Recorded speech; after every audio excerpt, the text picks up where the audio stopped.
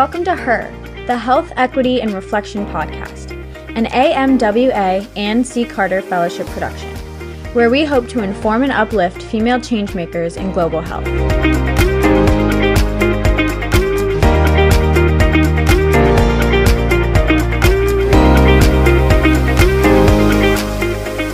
This is a production of the Ann C. Carter Global Health Fellows. All views and opinions are those of the individuals and not AMWA itself. Thank you for tuning in to this Global Insight episode of Her, the Health, Equity, and Reflection podcast. In this episode, you'll hear from an Ann C. Carter Global Health Fellow about hot-button topics related to global health. For more information on the topic, visit carterfellows.wordpress.com. Hi everyone, it's Emily. I'm thrilled to bring you guys a solo episode today. So if you don't want to listen to my voice for the next 10 minutes, I get it. Consider yourself warned. I will be focusing on a crucial topic, humanitarian aid in times of crisis. In the realm of healthcare, many of us have grappled with feelings of helplessness when confronted with global challenges such as war, terrorism, territorial disputes, and political instability. As individuals drawn to medicine in order to make a positive impact, a lot of us have envisioned ourselves participating in organizations like the Peace Corps or Doctors Without Borders. Today I want to explore how each of us can make a sustainable, safe, and meaningful impact by leveraging our own unique skill sets and abilities. What I am not here to do is talk about politics or tell you what to believe. I think that these concepts get so inseparably intertwined to the point of stagnation of progress, for fear of misstepping, or as the kids say, being canceled. The conversation meant to be had today is one about people, and getting them the care that they deserve. To set the stage, I'd like to delve into a concept I find fundamental to this discussion. It's a question posed by one of my favorite preceptors. What sets being a doctor apart from other professions, like lawyers or engineers? Our exploration touched upon intimacy, morality, and commitment to lifelong learning. Ultimately, we discover that as physicians, we've entered into a societal contract, a promise to do no harm and uphold the principles of beneficence and non-maleficence. Trust forms the bedrock of the relationship between patients and physicians. The Universal Declaration of Human Rights makes no reference to war, except to assert that respect for human rights is a means of preventing it. There cannot be health without peace, and there cannot be peace without health. And as such, the WHO's Global Health and Peace Initiative was developed to better address the underlying drivers of critical health needs in fragile, conflict-affected, and vulnerable settings. 80% of the WHO's humanitarian caseload, as well as 70% of disease outbreaks that the WHO responds to, take place in these settings. Humanitarian crises globally are on the rise, and they're becoming more frequent, more complex, and more persistent, with children being disproportionately affected. These crises often intensify the risk for infectious disease, a common example being cholera. Conflict, displacement, and poor access to safe drinking water, sanitation, and hygiene lead to increased spread of disease and hamper control efforts. There's been a long history of doctors traveling to areas of disasters or wars to set up projects providing medical aid. From the origins of the Red Cross movement in 1863 to the foundation of Doctors Without Borders in 1971, doctors have been at the forefront of humanitarian aid since its modern inception. The original purpose of international humanitarian aid, a concept conceived after the First World War, was to alleviate the suffering of civilians during wars and conflicts. The first role that doctors often hold in humanitarian missions is acting as a medical doctor. This is probably the role you're most familiar with. This is usually when aid agencies deploy medical teams to disaster or conflict zones to directly provide medical care to affected people. They'll work in local hospitals or field clinics set up after the disaster. Doctors doing this type of humanitarian work will often work in a mixed team of international and local staff and do short-term missions while still retaining their jobs in their home countries. A second role that's common for doctors to take on while working on aid projects is a medical advisor. This is where doctors are deployed to humanitarian organizations to provide advice to medical projects.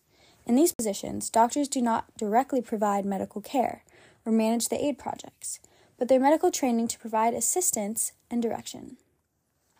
Often medical advisors will work with a team of local doctors and medical staff to build their own capacity. Capacity building is a great collaborative way to rely on the strengths of different parties to ensure long-lasting success of a community program. Another position that medical doctors can hold is the role of program manager. The manager directly oversees the implementation of an aid project, including the line managing the staff, directing the implementation, coordinating with HR, and all the logistics and managing of the budget. They usually provide technical assistance to the medical teams while also being responsible for the implementation of the health project as well.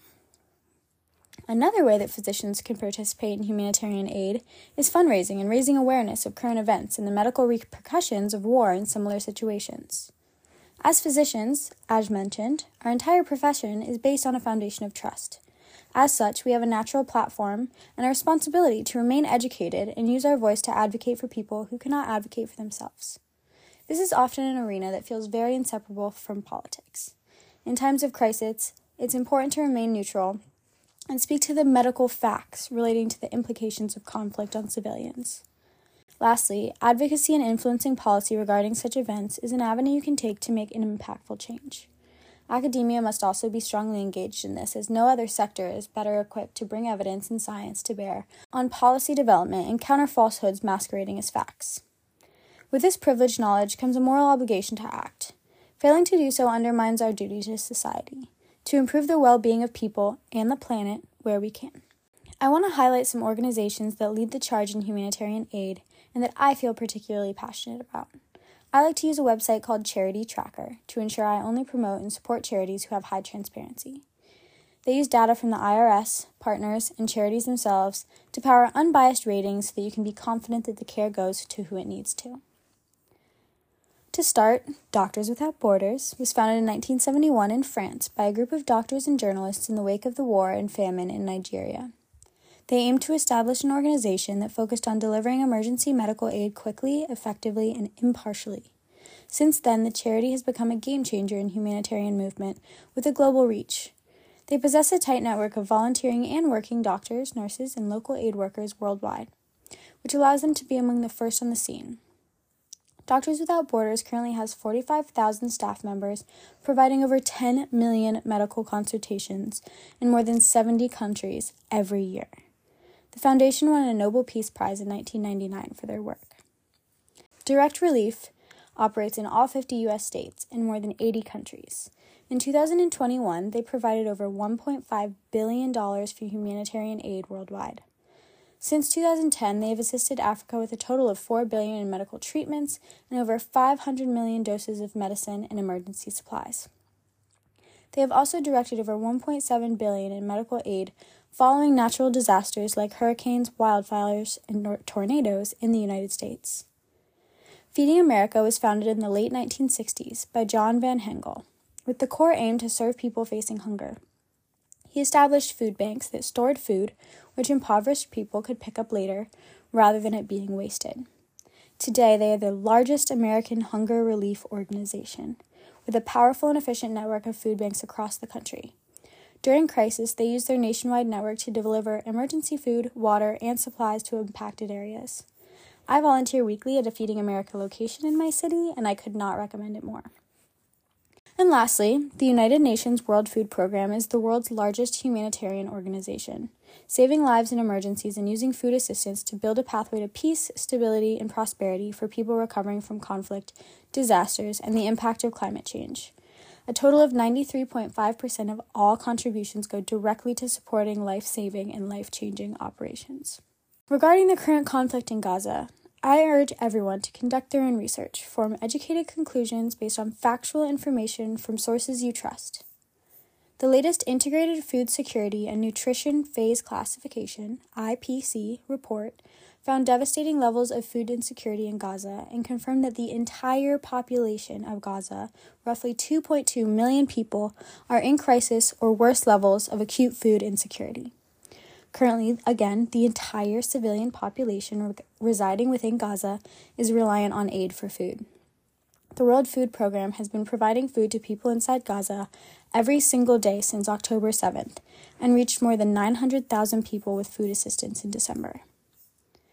The heads of the World Food Program, UNICEF, and the World Health Organization say that getting enough supplies into Gaza is dependent on the opening of new entry routes, more trucks being allowed through the border checks each day, fewer restrictions on the movement of humanitarian workers, and guarantees for safety for people accessing and distributing this aid. The average Gazan is only accessing an average of 1.5 to 2 liters of water daily.